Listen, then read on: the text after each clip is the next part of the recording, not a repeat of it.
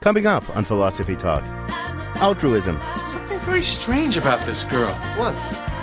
She's too good. Too good. I mean, she's giving and caring and genuinely concerned about the welfare of others. I can't be with someone like that.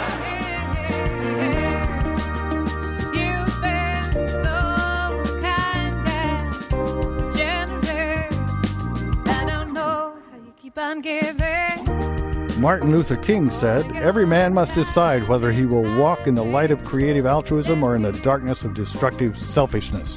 Ayn Rand said, "If any civilization is to survive, it is the morality of altruism that men have to reject." Our guest is Jeff Schloss, chair of the biology department at Westmont College. Altruism. Coming up on Philosophy Talk after the news. I'm bound to thank you for it.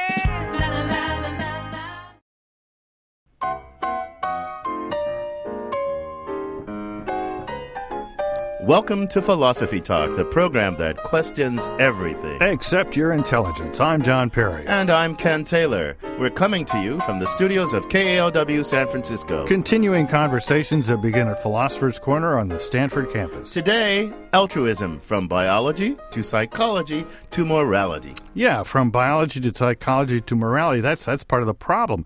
It's become a very ambiguous term. Psychological altruism, that's the question. Do people behave out of concern for the well-being of others without regard to their own self-interest? The moral issue, should they?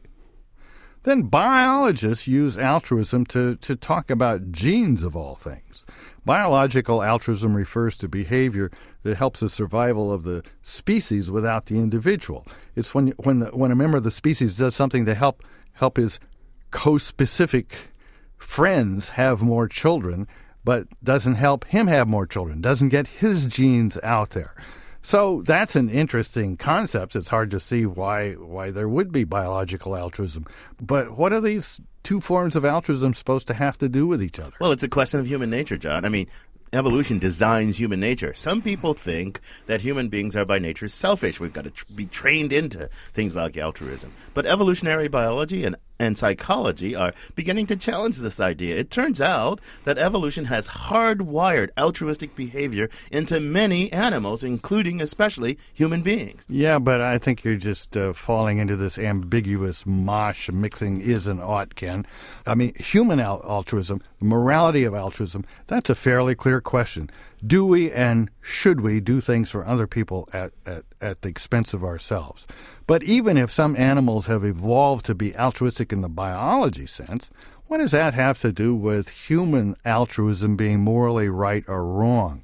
Biological altruism just is a challenge to the old selfish gene hypothesis. The selfish gene hypothesis, what would that be? Well, that's the hypothesis that genes are solely in the business of replicating themselves, and that an animal is basically the tool of its genes. So it wouldn't do these things that help the genes of other animals. Genes would just do whatever they have to do to get themselves reproduced as often as possible in subsequent generations. Well, that's a peculiar use of the word selfish. I mean, genes don't have a self. They don't have any self-consciousness, so they don't really have self-interest. So that doesn't make any sense. You're beginning to catch on, Ken. It's just weird. That's why biological altruism is different from psychological altruism and has nothing to do with morality. Richard Dawkins coined the phrase selfish gene as a metaphor. He was just trying to say that genes act as if they're totally self-centered. Well, that does raise a question. If genes are so metaphorically selfish, how does even biological altruism evolve or happen? Well, it just turns out that things are a little more complicated than contemplated. Lots of organisms behave in ways that do, in fact, deter their own chances for survival and put their own genes at a disadvantage compared to others. For example, a vervet monkey will give an alarm call to warn other monkeys of the presence of predators, even though this attracts attention to itself, increasing its own chances of being attacked and killed. So now we've got the selfless gene hypothesis? Is that what I'm supposed to understand? Well, it's really misleading to think of the genes as being selfish or not. It's the whole group or population. A group that contains some altruists will survive better as a group than a group that contains no altruists. Evolution, it turns out, can work on whole groups as a unit. That's called group selection, Ken. Okay, I get it. I'm educated. But let's go back to this is-ought thing we were talking about. Isn't there a way to tie biological and psychological altruism together? I mean, we don't all have to be willing to die for our country, but some of us had better be. And now maybe that mechanism of group selection that you just talked about has helped shape the human psyche so that a lot of us will be altruistic in our psychological makeup enough to benefit the whole group. But people don't just do what their genes tell them to do as if their genes were talking to them. People act on beliefs, desires, hopes, and fears, on conceptions and ideals of right and wrong. What's that got to do with evolution? Well, evolution designs human beings. We're just biological organisms. Our brain is just another organ. So maybe it's likely, I think it's highly likely, that even our conception of right and wrong is a product of evolutionary forces. So I wouldn't be surprised to find a tendency toward altruistic thinking wired into our very neurons by that same mechanism of group selection that you just talked about. Would you be surprised? Oh, I wouldn't be surprised to find somebody issue a press release saying they'd found it. But I'm really not the man to answer these questions, Ken. Our guest is Jeffrey Schloss, is an expert on both biological and psychological altruism. And today we'll start our conversation by digging in with Professor Schloss deeper into questions of how does evolution explain altruism. Next, we'll ask exactly what biological altruism has to do with psychological altruism and the conceptions of altruism being right or wrong. And we'll close by examining how altruistic human beings are and should be. We want your input into this discussion, so write down this number, 1-800-525... This is an encore presentation of Philosophy Talk. The phone lines are closed. But first, our roving philosophical reporter, Polly Strikers, uncovers a curious case of altruism in a non-human animal. She files this report. Unless you're family, altruism is rare in the animal kingdom. Being selfish pays. Gerald Wilkinson is a biologist at the University of Maryland. He says scientists have long been looking for examples of altruism in non-human animals. Invariably, when people have gone out to look, particularly in cases like honeybees, but also in lots of other animals, and you ask, well, who is doing this altruistic behavior and who are they doing it for, invariably they're closely related. But not all the time. Wilkinson says a form of altruism does exist in the animal kingdom. It's called reciprocal altruism, where one individual will help another and get repaid in the future, a kind of blank check. One place these checks get written is in the bat cave. To the Batmobile. If I was to pick a bat that was warm and fuzzy and helpful, I would pick a vampire bat. It is, without question, the most helpful social, that would be the way I would describe it, bat that has been described. Turns out, vampire bats don't care if you're family. I learned that bats would only feed other bats that they had spent time with in the recent past. I mean, other people have referred to this as they were friends. And that was the best predictor of who would feed whom. It was better than how closely related the bats were. There are many reasons why a bat might miss a meal and need to ask another bat for a snack. Vampire bats are lunar phobic and don't like to fly during full moon. They might be young and inexperienced at inflicting the trademark painless bite on an unsuspecting cow or horse. Whatever the reason, Wilkinson's research shows that vampire bats will die if they go without a blood meal for more than 2 nights in a row. Here's how it works. An individual that wants a blood meal will approach another and start to groom and then move on to actually lick at the lips of the other individual. You have to think about them hanging upside down while they're doing this. And if the potential donor is willing, then a regurgitation will occur that can last several minutes and pass several milliliters of blood, which by my calculations is more than enough to get the bat through the day and enable it to feed for the next night. This altruism only goes so far, however. Females help females, and males will sometimes help females. But no one helps male vampire bats who come and go and don't stay in the tight female social groups. I have seen males actually give females and give female offspring blood, but never the reverse. One possibility is that they're giving blood in order to gain access to females in order to gain access to mating. Poor male bats. Perhaps that's why they only live about half as long as females, who can live for up to 20 years. This sounds good if you're a female vampire bat, but is it really altruism? I think in the short term, it would have to qualify as altruism in that this animal could use that blood that it gives away for its own survival or possibly for its own offspring.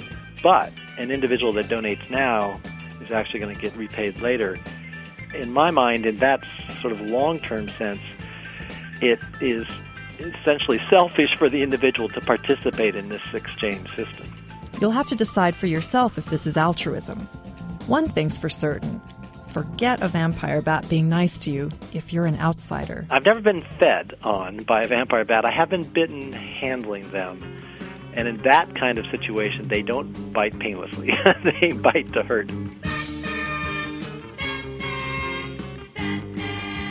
For Philosophy Talk, I'm Polly Stryker. I'm John Perry. With me is Ken Taylor. And our guest today is Jeff Schloss. He's professor and chair of biology at Westmont College. He's editor of Altruism and Altruistic Love, Science, Philosophy, and Religion in Dialogue. Jeff, welcome to Philosophy Talk. It's great to be with you. Thanks. Jeff, from your book, your interest in reconciling science, religion, and philosophy is pretty clear. How did altruism come to fit into this project and goal?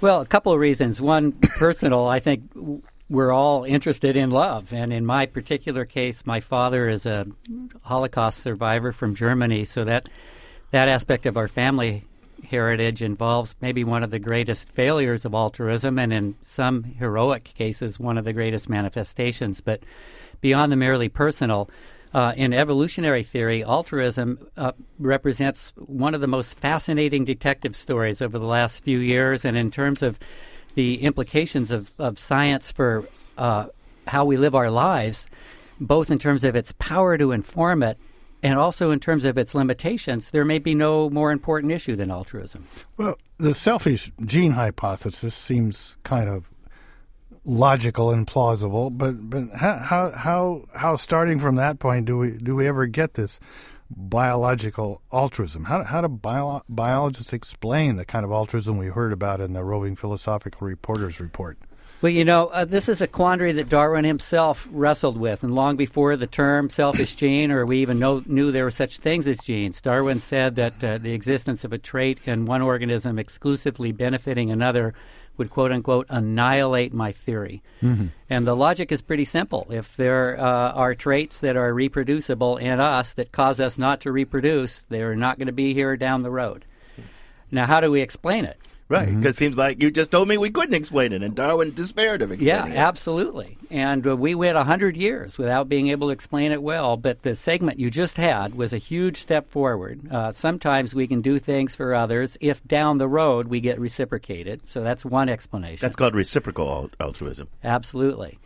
And the other major breakthrough was a theory called kin selection, where we can do something for somebody else and actually not get reciprocated if they share our genes. Mm-hmm. Then we're getting our genes into the next generation, even if they're not coming from us. So it's not this particular gene, but it's any copy of that gene that we're after replicating. That's right. My siblings share a lot of my genes, so...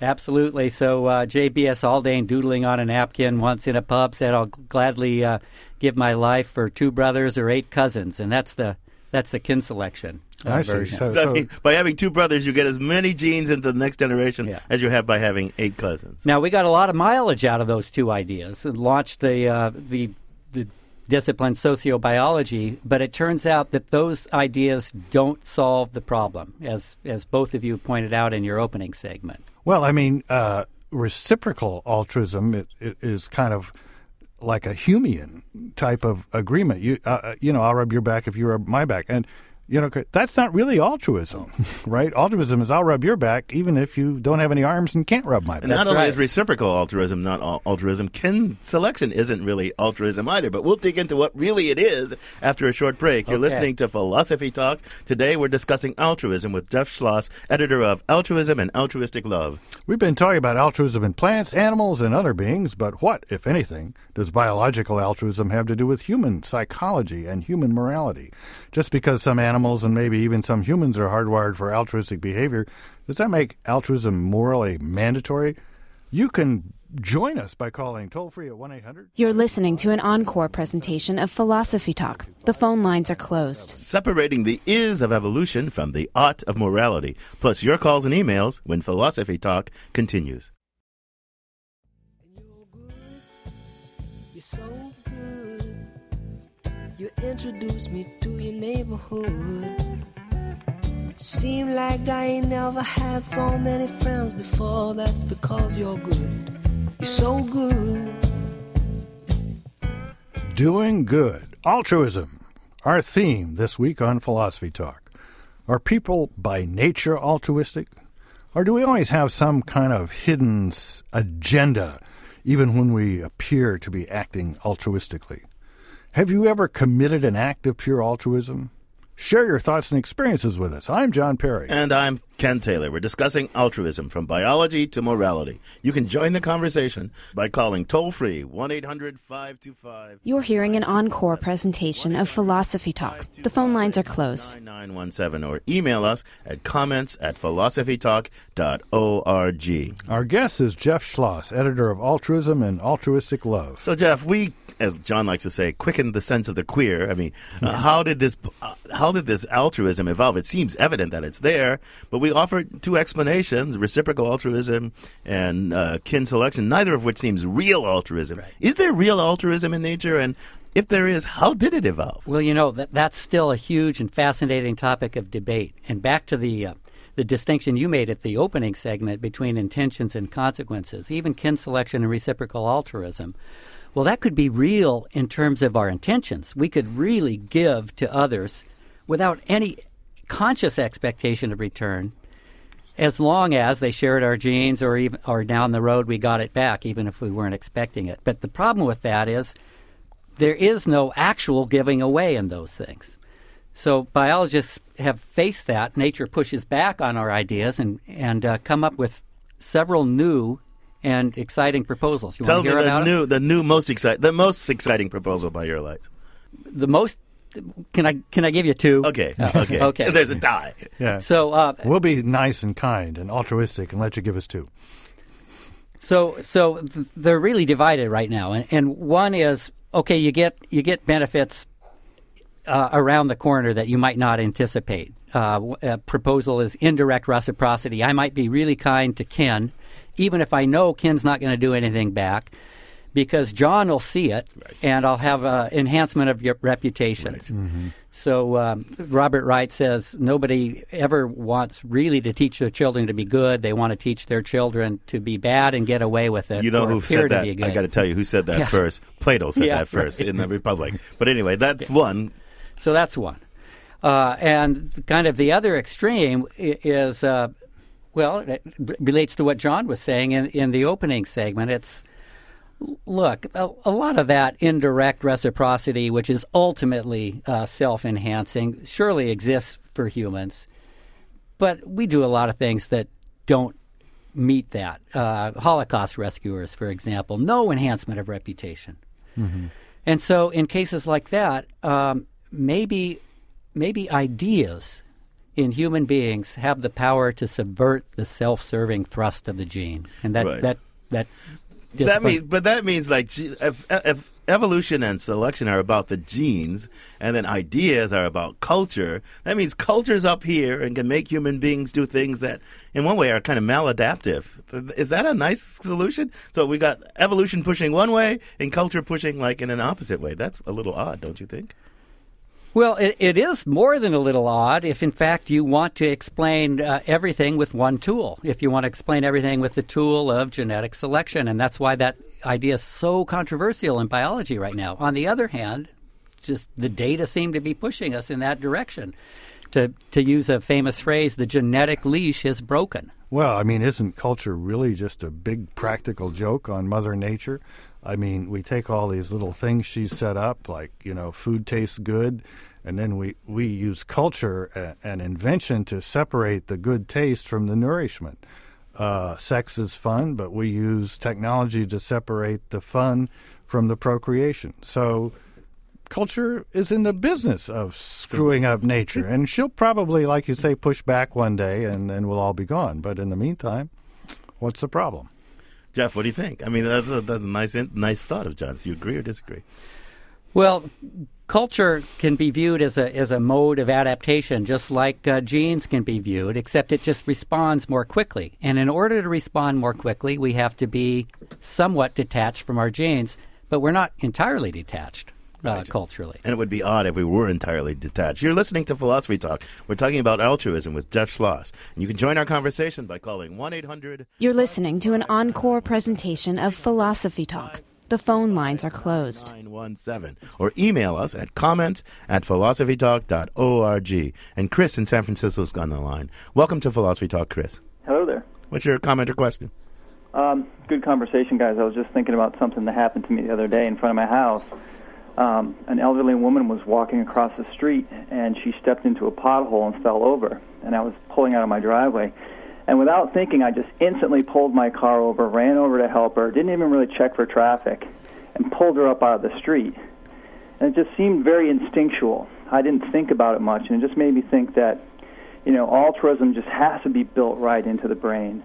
And for reasons I don't know, but I thought about it later, and it was just very, very true that I just didn't think about it. I just acted. Well, but don't you think it was partly because you were well brought up and...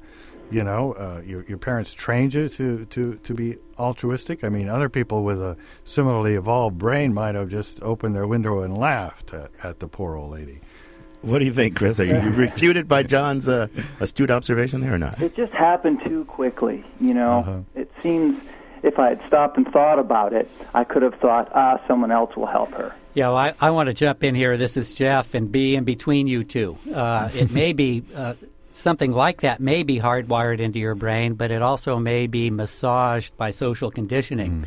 So that, for example, in fact, we have empirical data to suggest that people in New York, for example, respond very differently than people in a small town in Wyoming to people running out of a gas or falling down. And that gets back to reciprocal altruism. So let me guess, the people in New York are kinder and nicer and more patient? Absolutely, well, every time. Thanks for the call, Chris. There are some studies, though, that suggests, though, that like children as young as 18 months will engage in helping behavior, right? So that suggests it I mean, there may be cultural conditioning, but there's certainly an innate basis for altruism. Absolutely, because cultural conditioning has to work on a substrate that's receptive to that conditioning. Right. We've got more callers on the line. Steve in San Francisco. Welcome to Philosophy Talk, Steve. Hi, good morning. I was early one morning. I was took my breakfast over by the St. Francis Yacht Club on San Francisco Bay, and there's a spit of land that runs east of the club, and it forms the part of the harbor where the boats are kept. And there's a bunch of seagulls out there, especially when I show up with my breakfast. I get a lot of new close personal friends all of a sudden. But there was one old seagull, or I don't know, he looked a little older, but he was sitting down in the middle of the pavement and not moving, and so I threw him a crust of bread, but it didn't quite go far enough, and then a female seagull walked over and knocked it over to the other bird that was sort of immobile. Oh, I'd never seen a seagull give up anything. Come on. But it was a female. Now, I just wanted to tell you that one little story. That's all I have to contribute at the moment. Thanks for the call, Steve. What do you think, Jeff? Got any reaction to that? Well, I haven't. I didn't see the incident, but actually, in the opening segment, John was talking about warning calls, and that in social flocks of birds, this kind of group altruism is pretty common. One quick comment, though. In your comments on the vervet monkeys giving warning calls, it's true that giving a call increases the chances of getting zapped by the predator. But over the long haul, if you're in a group where calls are given and received, you actually do better. So there's no net altruism in those behaviors. Right, so that's a complicated thing. I'm going to shift the topic just a bit. So let's grant that nature has kind of hardwired an inclination toward altruism into many animals, including human beings. But what would that in and of itself show about the moral significance of altruism, whether it's right or wrong, commanded here or not? I mean, does that have any kind of payoff for our understanding of morality? Well, I think it does in two ways. First of all, if nature has hardwired altruism into organisms, including human beings, the current theories, leaving aside memetics, which isn't hardwiring, the current theories say that there are constraints. That, in fact, all the theories we've talked about so far, besides the culture theories, suggest we shouldn't be loving our enemies. So one of the implications of this is that, ought implies can, and if certain behaviors are hardwired in, so are certain constraints on behaviors, and there are some who argue the love your enemy moral command is perverse and immoral because we can't do it. Wait a minute, I'm getting a little lost here. Okay, so one of the things about biological altruism is that it's intense within group and outside group. These animals who are altruistic within group can be very hostile to outside groups. Now, that sounds like you're building that into a moral lesson. Love those who are within your group and despise those, be very unkind to those outside your group. But how can you get from that biological fact to any kind of moral? Absolutely. I agree with you entirely. I'm not building it into a moral lesson. I'm just saying one of the challenges of moral prescriptions is what do we do when we think we should do something that there's warrant to believe we're not capable of doing. Right. We've got a caller on this very topic. 1-800-525... This is an encore presentation of Philosophy Talk. The phone lines are closed. Welcome to Philosophy Talk, Kevin. Thanks for having me on. Great show as usual. I think there's plenty of evidence from the micro to the macro that we are hardwired. We're social animals. If I do an act of kindness towards someone, their serotonin levels go up, my serotonin levels go up. Anyone who observes the act of kindness, their serotonin levels go up. Low serotonin is associated with depression, schizophrenia, suicide.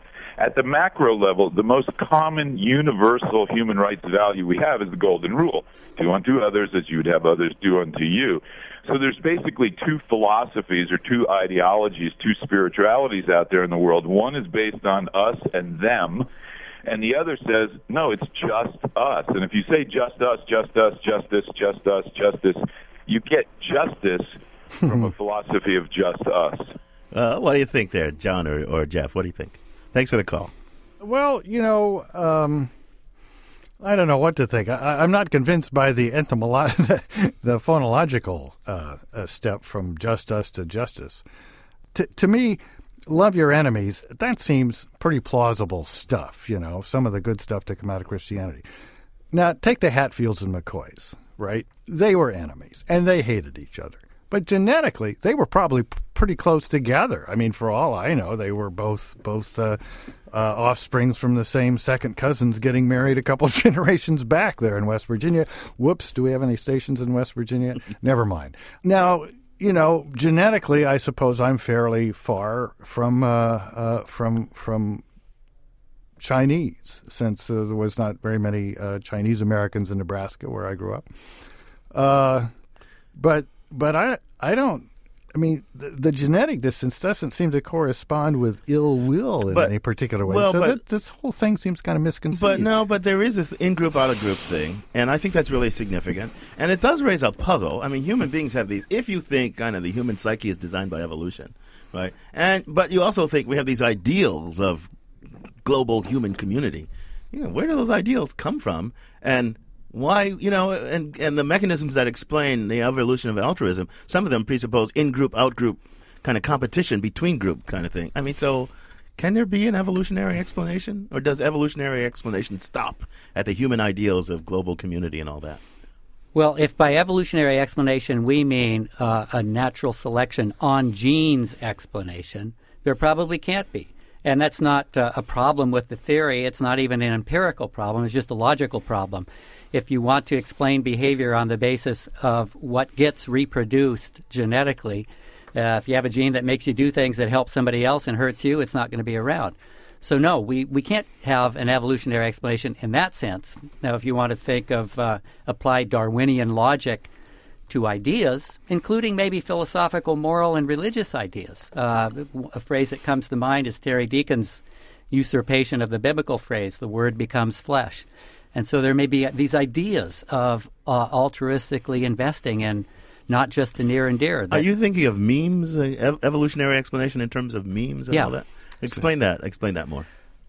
This word is M-E-M-E, and this comes from Dawkins too, doesn't it? It's just jargon, really. What it probably means is ideas or values, or as you were saying, John, in the opening commitment. And one of the things that some evolutionary theorists have done to kind of save the Darwinian paradigm in this case is to try to apply the logic of selective and differential transmission, which applies to genes, to memes as well. I'm not a big fan of that personally, but it does uncouple human behavior from genetic determinism. We've got a caller from Davis. Jennifer in Davis is on the line. Welcome to Philosophy Talk, Jennifer. Hi. What's your comment or question or observation?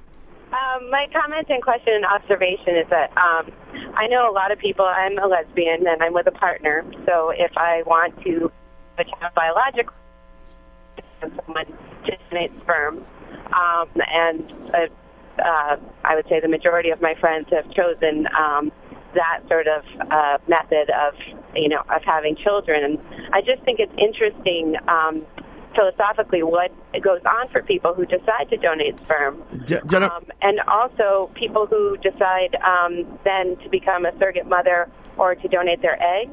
And I think it's particularly interesting because I wonder about people who decide to donate sperm knowing that it might go to someone who's homosexual or likely go to someone who's homosexual, and whether that how those two sort of pieces interplay with each other. So, Jeff, what do you think? Thanks for the call, Jennifer. Well, I think the crux of Jennifer's comment has to do with the observation that all sorts of people in different cultures choose behaviors that don't maximize their reproductive success. So there are childless marriages, there are lifestyles that don't result in procreation, there are the long history of benevolent and celibate orders of service. And the fascinating issue here is that human beings are not reproductive maximizers, and we can't dodge that. And so that means that the selfish gene hypothesis, which says we're just kind of the tool of our genes, doesn't really apply to human behavior. There's a lot of stuff that we do that can't be explained by the idea that we're just a tool of our genes. Yeah, I'd want to say it does apply. It's necessary, but not sufficient to explain human. Something more is going on with human beings. You're listening to Philosophy Talk. We're discussing altruism with Jeff Schloss, editor of Altruism and Altruistic Love. We've been exploring the connection between the is of evolution and the ought of morality. In our final segment, we'll look at the extent and limits of altruism. If our propensity towards altruism is innate, how far should it extend?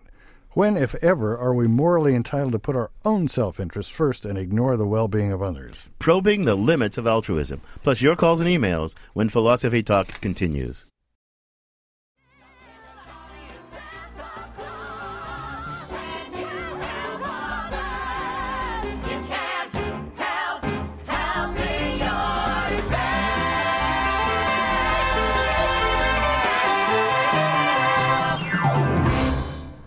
Do you believe in helping others? Do you believe helping others is indeed helping yourself? I'm John Perry, and this is Philosophy Talk, the program that questions everything except your intelligence. I'm Ken Taylor. Our guest is Jeff Schloss, editor of Altruism and Altruistic Love. Jeff, we've got some email, and let's start with this one, which raises an issue we haven't really talked about yet. This is from Lori, and she says, doesn't the whole idea of altruism depend on making a distinction between self and other? What if we're all connected, all one, and there's no self, no other? Then assisting any part of the whole helps everyone because we're all in it together. That's an interesting question because the selfish gene idea was that unit wasn't our ordinary unit of what's altruistic. That was what's so weird about it. And then you have the idea that, well, maybe it's not particular genes, but families of genes that are closely related. So it kind of depends on what you take as self and other, because altruism says it's not being selfish but helping the other. But are we talking about humans or genes or groups or what?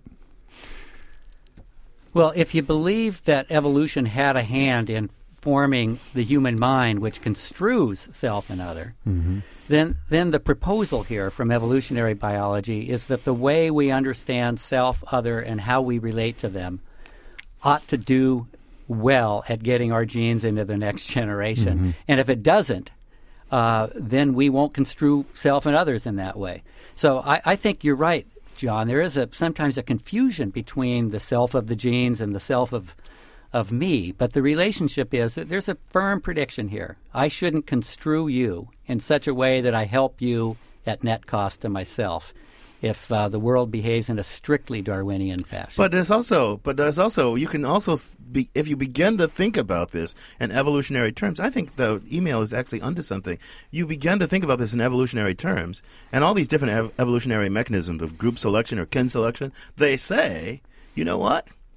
It's a complicated dance between the genes over here and the genes over there, right? And they're in these kind of social interaction things, and that's fundamental. So, like, we're fundamentally social creatures. I'm fundamentally designed to see myself as one self among others and to cooperate with them, right? Right.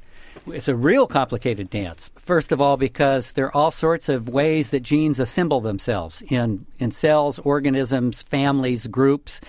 And so that gets us as far as cooperating with others in our group. And then it's not, maybe for humans, it's not just genes. It's also cultural ideas, which can trump the genes. We've got more callers in the line, a lot more callers. Matt in San Francisco. Welcome to Philosophy Talk, Matt. What's your comment or question? Along the lines of what you guys were just discussing, when we think of nature, I think we have to think of nature as a whole, you could say, a whole entity, whole organism. And you would also have to assume that people, I would assume, are 100% part of nature.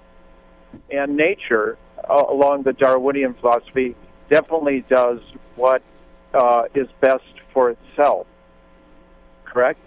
Well, nature is a bit of a metaphor, isn't it? I mean, is there something that's best for nature? Would nature's feelings be hurt if the world came to an end? I mean, well, no, I would be upset. Exactly what I'm saying. So in evolution, like the strongest gene or the trait that is most beneficial to a species usually predominates. Yeah, but that's right, Matt. But there's also this thought that Darwin gave us the reality of the nature red in tooth and claw. Nature is not just kind. Nature is vicious. Death is the way of nature. Extinction is the way of nature. The evolution, natural selection is the guys left standing, Jeff, right? It's just the guys left standing. Well, it is the guys left standing, but sometimes the way to stand may involve laying down your life for others if they share your genes, if they may reciprocate. So you can win by cooperation sometimes. Right. Okay, now here's another kind of question for you. You know, pure altruism, if an individual were purely altruistic, that kind of sounds like being a chump. I'm sure nature didn't design us just to be chumps. Although I guess some insects are kind of chumps in a way, and they don't reproduce. Right, they're just the non-reproducing workers. But I mean, really, where's the line between chump and non-chumphood? I mean, how altruistic did nature really design us to be? And morality, does it really require us to be chumps, pure chumps, ever? You know, the insect is a funny story because it turns out that those sterile sister insects share more of their genes with one another than they would share if they had their own offspring. So that's an interesting sidelight. But no, nature weeds out chumps, and morality sometimes, nobody wants to be a moral chump, but to be a moral person, I think of the phrase, honesty is the best policy, but he who is honest for that reason is not an honest person. Somehow morality calls us to seek something for its own ends and not just because there's going to be a self-benefit around the corner, don't you think? Yeah, but it goes back to Plato's problem that you talked about earlier on. You attributed the comment to somebody, I can't remember. But, if you had a ring that would make you disappear and you could do all your doings in secret, who would not choose to do all the dirty deeds in secret and get all the benefits, but you'd have the reputation for goodness, you get all the benefits of the reputation and all the benefits of immorality. How does evolution deal with that problem? That's the free rider problem. You guys are all being good and kind and altruistic. I'm going to pretend you're going to cooperate with me, but in my secret heart of hearts, I'm a defector. I'm a dirty deed doer. Well, in the indirect reciprocity scenario that we talked about, the reputation management scenario, Plato's right. In group selection, Plato wouldn't necessarily be right. That even if you have the secret ring, if we have evolved by group selective mechanisms, we'd be good to those in our group. But what both of those accounts still fail to explain is what's called the dark side of group altruism.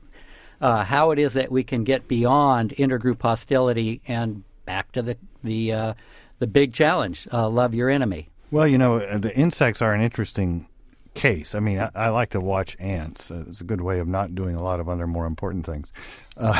And where do you draw the line? Of course, we first see ants, you think of the little ants as individuals, but in terms of their communication and so forth, it's not clear that's the right way to think of it at all. And yet, two different ant groups of the same species, but with different queens, don't necessarily get along that well. So I don't see too much analogy between the way humans behave and these biological lessons. I mean, when a guy throws himself on a grenade, or people go off to distant lands where they share very few genes, at least relatively speaking, to fight AIDS, almost certainly at the cost of their own health. I just don't see the biological explanation has much to do with it. Well, I am thrilled to hear you say that. I agree with you. The ant scenario, their behaviors are so rigidly encoded. There's no recognition of others. So clearly that doesn't apply to humans. Although the throwing yourself on a grenade, typically people throw themselves on grenades for people in their squadron or platoon. Right. The real tough thing would be throwing yourself on a grenade for the enemy. Jeff, so you're a biologist by training, and you're interested in reconciling science, philosophy, religion. It sounds like you're a culture guy here. With culture, I'm not sure if this is right or wrong. Is culture kind of not quite floating free of the biology, but constrained but not determined by the biology somehow? Is that right? I mean, because you think there's this other factor that explains the kind of things John was thinking about. That can't be reduced simply to biology. This is why I think this is such a fascinating example of a scientific detective story. We've gone through, over the last several decades, a variety of theories. The world keeps pushing us back, and in the last analysis, many biologists are convinced that genetic biology is necessary but not sufficient. So, yeah, I think there is something. Our genes are receptive. And, in fact, we might ask, well, why do these cultural ideas of love and giving ourselves for others, what biological root is there for them? But in the last analysis, it's not only biological. But so can you help me understand how you think, or maybe you don't have a final view, how you think culture and biology relate? I mean, you say it's not sufficient, genes aren't sufficient, they're necessary. But now, where does this culture come from, on your view? Is it just kind of our own free creation, or what? Well, clearly, the capacity for culture, the capacity to even talk as we are right now in the world of ideas, to traffic in that world, that's a genetic capacity. Presumably, ants don't do it. But the actual ideas that do traffic, while they exploit in cognitive and even systems of reward, some ideas feel better to believe than others. The ideas themselves don't come from our genes. And in fact, as a Christian, I think some of those ideas may not come from humans.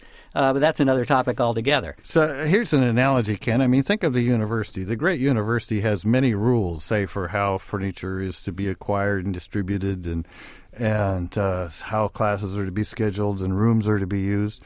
And those rules constrain the behavior of people, but they don't determine it, right? Within those rules, many practical jokes will be played on the university, right? There'll be this, subterranean way of getting a desk, which has nothing to do with the pure procurement rules, except it is constrained by them. That's my picture of the relation between culture and nature. Oh, yeah, go ahead. Well, there are three ways, genes could determine culture. It doesn't sound like any of us believe that. John is saying that, well, maybe they constrain culture. I'm not sure that's the case. There's a softer version. Maybe the constraints have been broken. The genetic leash has been broken, but they may influence the central tendencies of culture. There's certain ideas in culture that come up all over the place.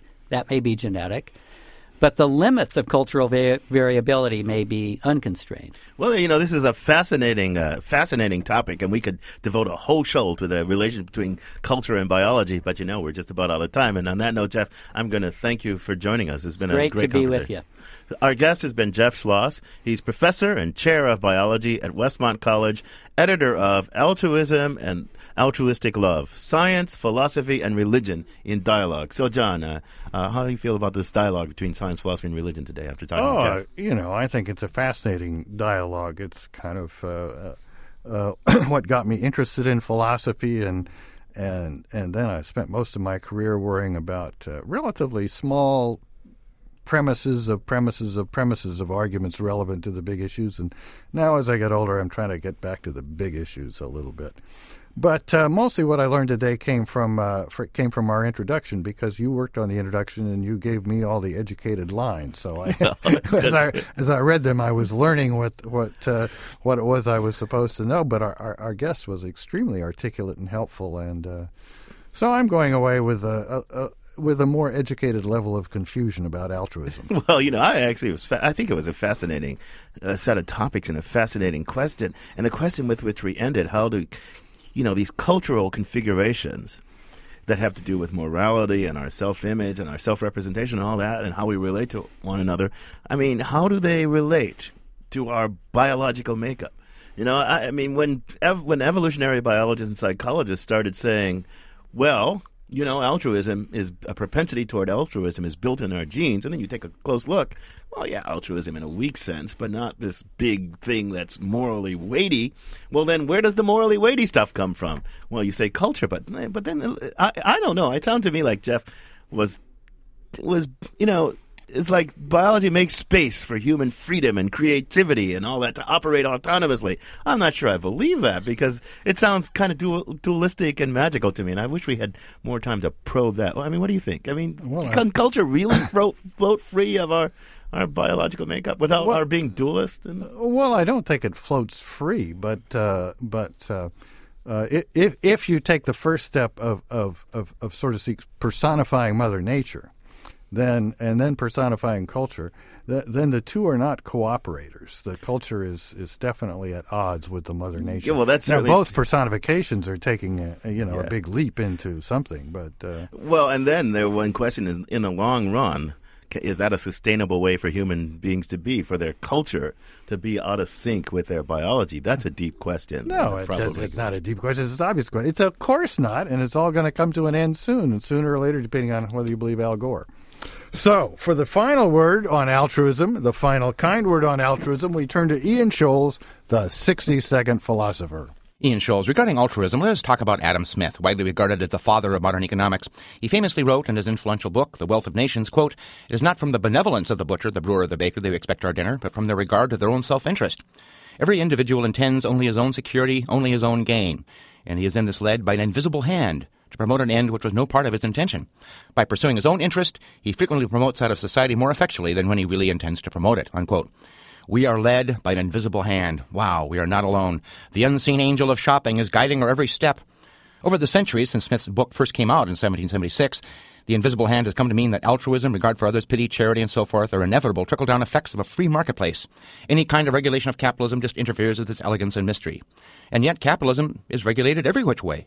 We have seatbelt laws, hands-free cell phone laws, speed limits, farm subsidies, property tax breaks for Walmart. We have publicly funded athletic stadiums, sales taxes, restrictions on cigarette sales, all the way down to mandated lists of nutritional ingredients on soup cans and chips. So the invisible hand, you might say, wears an invisible restrictive glove. Even the wild west of the World Wide Web, that most invisible of hands may be fitted soon. Now, true, nobody wants to pay for anything on the Internet, but on the other hand, newspapers and television networks are shrinking. The music industry is suffering. Sooner or later, it seems to this observer, somebody's going to have to pay for something or there'll be nothing left to buy, unless you're satisfied with endless YouTube videos of frisky kittens. The invisible hand, in other words, sure, maybe at work in your local grocery store. At your corner market, the owners might let you buy something and pay for it later. Your local market might even respond to your request for more chocolate bars with nuts and less nougat, say, because you are a regular customer. But the global marketplace, it does not care about your needs. A recent New Yorker article by B. Wilson makes the point, quote, "In a flexible, responsive market, producers ought to be able to react to a surplus of one thing by switching to another thing. Industrial agriculture doesn't work like this," unquote. You like corn? Tasteless tomatoes? No? Too bad. So besides the glove of regulation, there are also the gloves of inertia and market-driven demographics, all of which contribute to an altruism-impaired environment. The invisible hand, far from being a helping hand, seems to be contained in an invisible iron glove. The invisible hand is sucker-punching us, it seems to me. The invisible hand is slapping us around. I gotta go.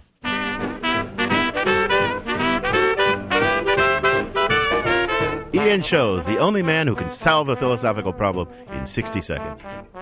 Philosophy Talk is a presentation of Ben Manila Productions and the trustees of Leland Stanford Junior University, copyright 2008. Our executive producer is David Demarest. Our production coordinator is Devin Strolovich. Daniel Elstein is our director of research. Lael Weiss is our webmaster. Also thanks to Zoe Corneli, Merle Kessler, Corey Goldman, and Mark Stone. Philosophy Talk is sponsored in part by Powell's City of Books on the web at powells.com. Support also comes from the Templeton Foundation. And from various groups at Stanford University, the Friends of Philosophy Talk, and the members of KALW San Francisco, where our program originates. The views expressed or misexpressed in this program do not necessarily represent the opinions of Stanford University or of our other funders. The conversation continues on our website, philosophytalk.org. I'm John Perry. And I'm Ken Taylor. Thank you for listening. And thank you for thinking.